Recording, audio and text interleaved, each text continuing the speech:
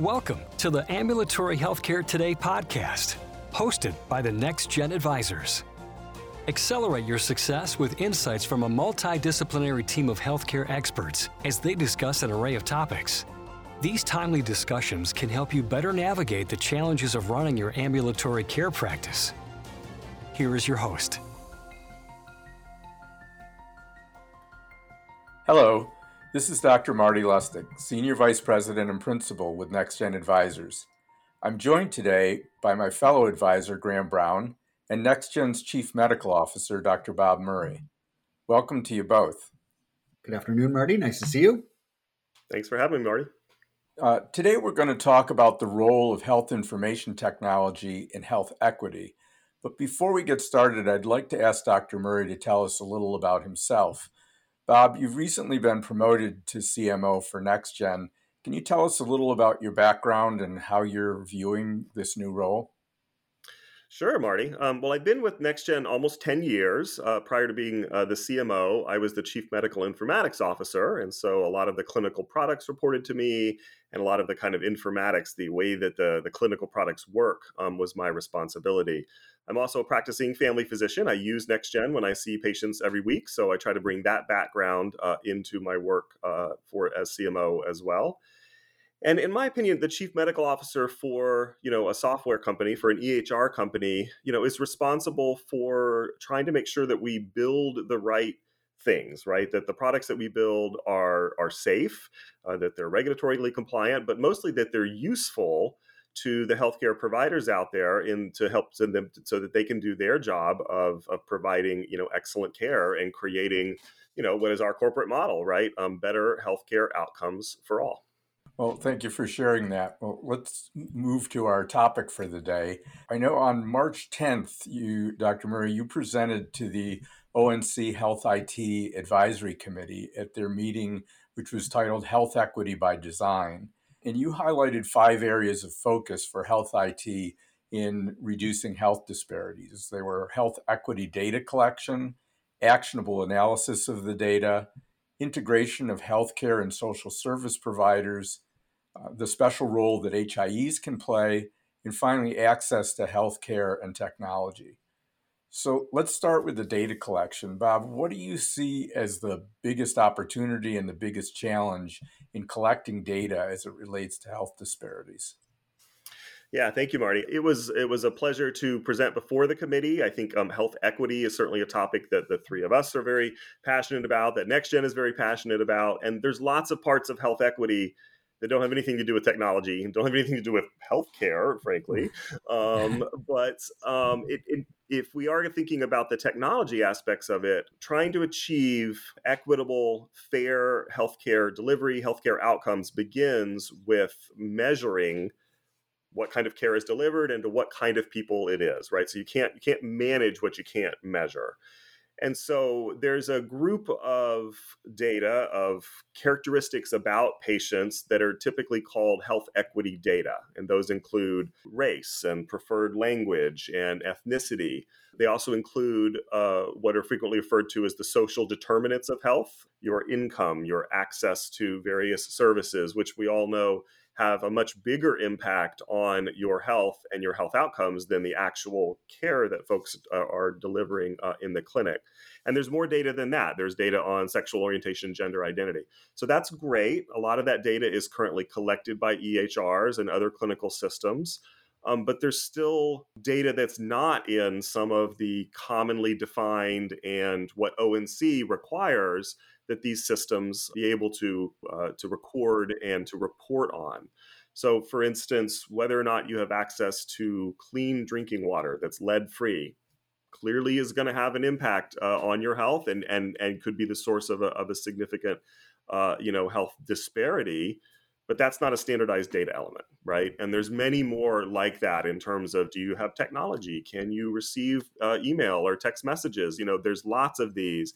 And so one of the challenges that I was presenting to the ONC was they need to continue to push this area. There's an international body called HL7, which has this active project called the Gravity Project, whose responsibility is to try to define some more of these elements for the industry and the world. And we're very supportive of that. But within the United States, it's going to be the ONC, because they're the ones that say how this technology needs to work, that are going to make those rules. So that was a big area of opportunity for them.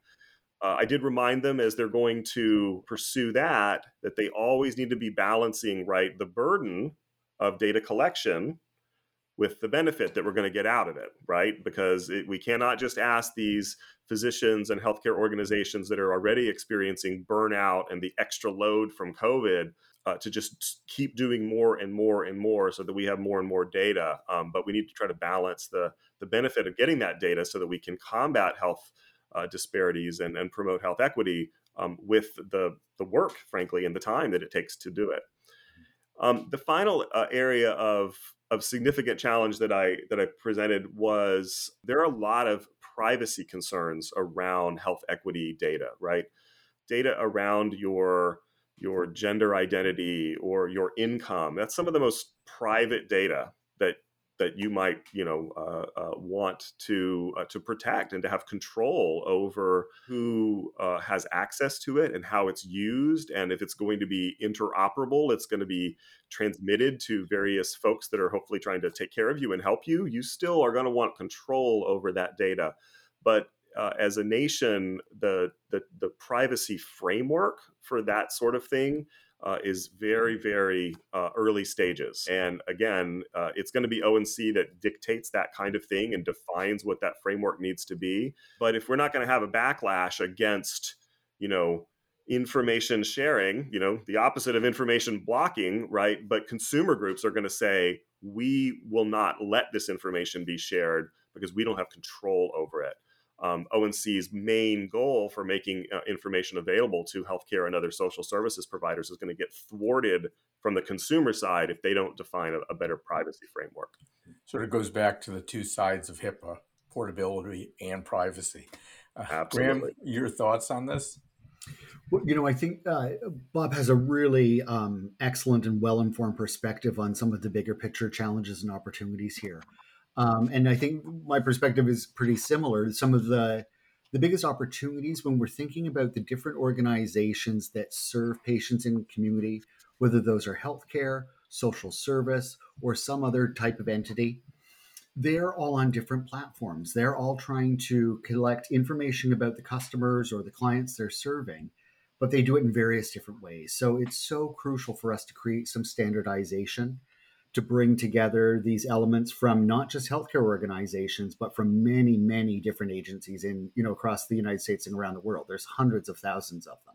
So the task is in itself fairly enormous. At the same point, that ability to standardize and bring risk data in and then really apply some weights and measures. So when you think about, in Bob's example before, an individual may not have access to clean drinking water. How impactful is that risk on that individual's care? Is it a multiplier of 5? Is it a multiplier of 2 in terms of their potential health outcome being adverse? So we need to really think about how these social determinants of health data fit within the context of healthcare data and how that informs then clinicians really developing an appropriate whole person centered care plan that takes account for all of those new pieces of information and allows them to kind of map a path forward, likely in collaboration then with those other community agencies. Well, Graham, that's a great point for my next question. That kind of leads us into it. So we're collecting all this data and we have to be able to do something with it. So Bob, tell me what you see as the important steps in sort of turning that data into some actionable information. Yeah, and it begins with what Graham just said, right? You need to gather the social determinants of health, the health equity data, and then you need to compare it to healthcare outcomes, right? And you need to do that analysis to see what parts of the person that you know about and the way that they're interacting with the healthcare system and the greater social environment that they're in, what outcomes is that leading to? What impacts is that having? And once you know that, then you could begin to focus your efforts to affect those outcomes, to change those parameters that are changeable, or try to mitigate them through efforts. And this is bread and butter stuff for especially large healthcare organizations, social services, public health departments. This is what they do. They look at trying to influence outcomes with initiatives designed to make sure that there are more resources in this location, or by comparing the outcomes of site A and site B, and then what's leading to those differences, and can we propagate that throughout our healthcare system. All those kinds of analysis and the initiatives and the actions and the performance improvement and the quality improvement that stem from those analysis in the real world. That's how we actually work towards a more equitable healthcare system. Graham, if you look at this both in terms of the actionable information, and you had mentioned earlier the different types of organizations that we need to be getting that information and data from, can you talk a little bit about your thoughts on how progressive practices are beginning to create these connections, and what types of actions you're seeing at that interface between the healthcare services and the other services that might need to be brought to bear? Sure, happy to. Because there really is some interesting, innovative work happening out there. And so some things that come to mind is I've seen community health centers and federally qualified health centers kind of do direct work with other social service agencies within their community. And what they'll often do is recognize that they're serving, as I was saying before, serving the same population. They've got the same client base, or they're a largely overlapping client base. So first doing some kind of coordinated case conferences. We're both serving this individual. You're providing these services. There's some overlap with the services we're doing. Maybe who's the best coordinator? Who should be the lead agency in coordinating this person's care? Is there care because of social issues, substance abuse issues, travel and access issues? Or is it predominantly, that they have a variety of disease conditions that are complicating each other and making it just difficult to manage their care? I think having that kind of case conference, holistic view allows the agencies to really see where they can supplement each other's care and act in concert with each other. Mm-hmm. Another version of that is recognizing, again, from the health equity perspective, that some people just don't come into clinical care. You need to go to them. And so certainly where we live in Rochester, New York, there's a number of different programs that put a care team onto a van and drive them either into rural areas, or they drive them into different parts of the urban and suburban centers that don't have care directly with them, might be in a food desert, might have other social issues, strong pockets of substance use disorder. So bringing care to those individuals and doing kind of direct outreach at the street level, assessing patients, trying to get them involved in care, or getting them connected to stable housing or other social services. So meeting patients where they are and then acting collaboratively, I think, are two really effective interventions that we see. The challenge can be, of course, that those are labor intensive and resource intensive programs to staff and to operate. And so ultimately, I think more and more, and this is where I really love the theme of what Bob was presenting, is we're going to have to rely on technology to supplement the workforce, mm-hmm. and to take the role of some of the hard hand-on-hand work out of the caregiver's hands and try to augment it with technology or other programs.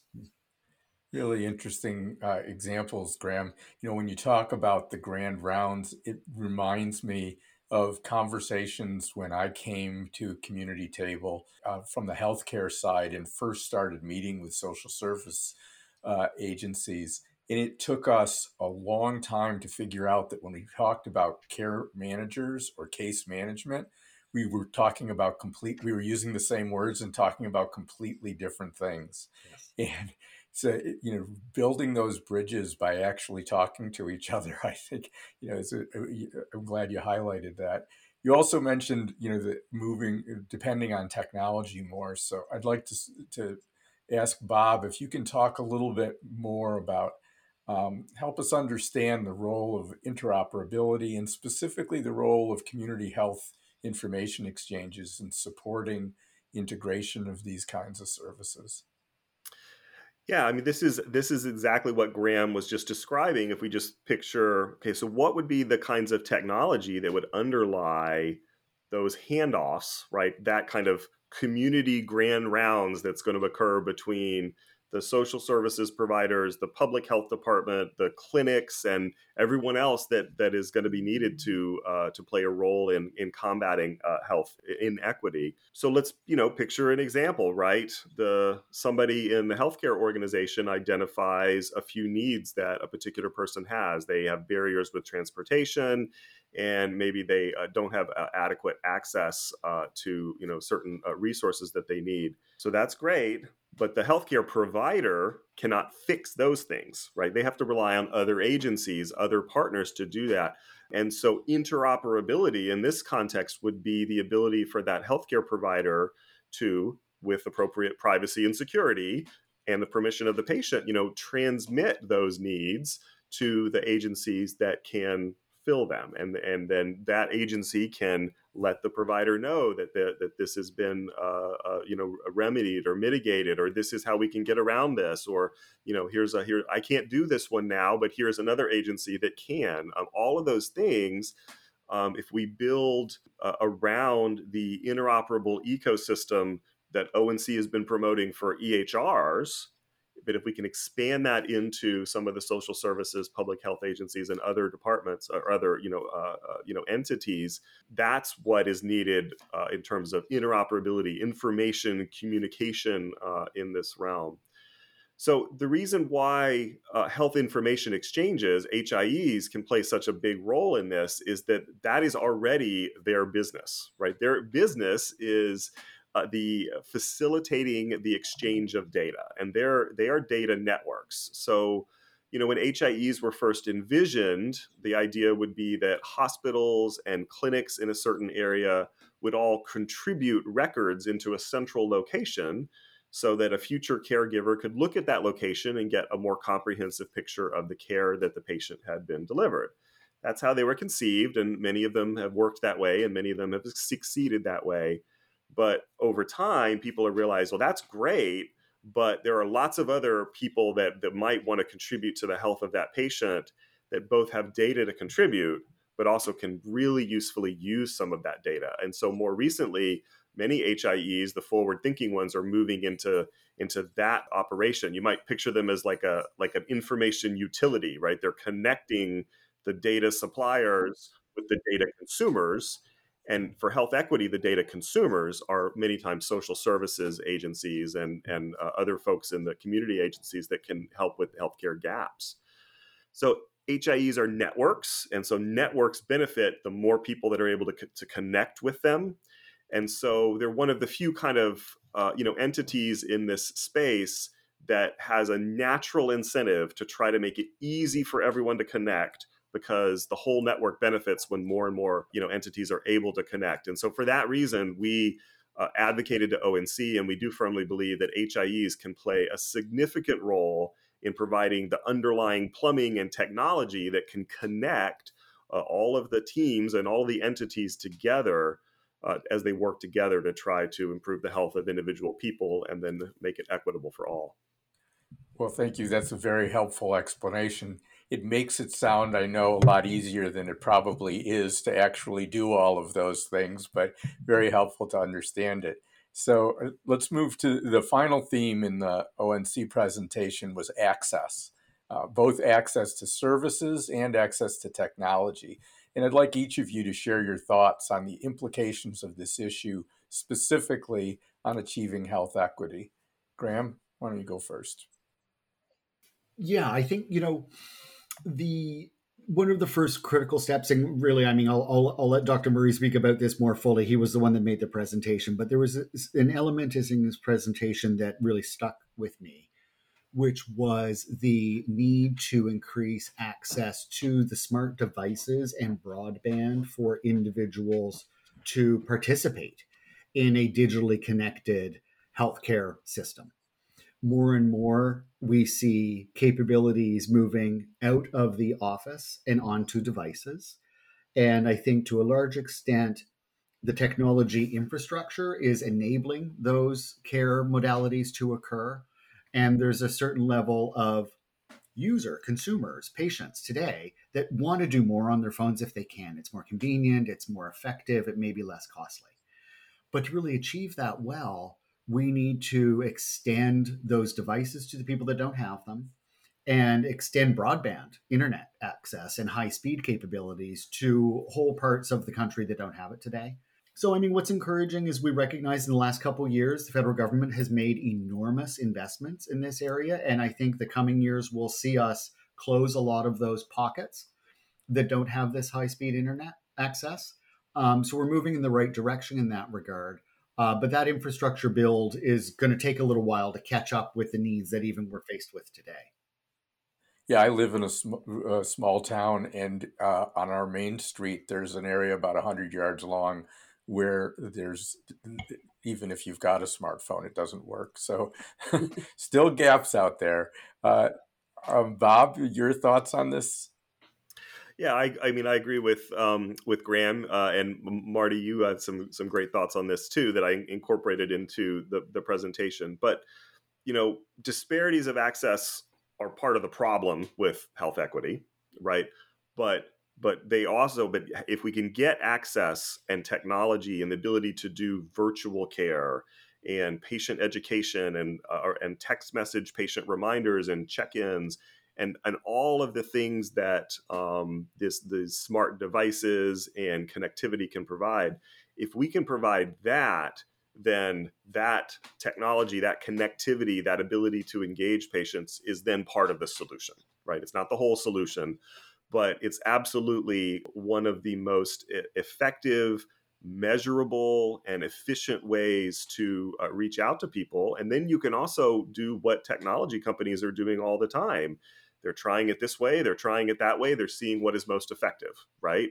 They're allowing, folks to experience the way that they need to understand their own health in a way that is tailored to them as people, because again, they have access to information and the specific ways that the technology can deliver that for them. So I think that supporting broadband access, supporting the availability of devices to people that either don't have them or are not comfortable, using their personal device with, government agencies, for instance, is absolutely part of the solution here. And it's also an efficient investment if the goal is to try to improve health equity for all.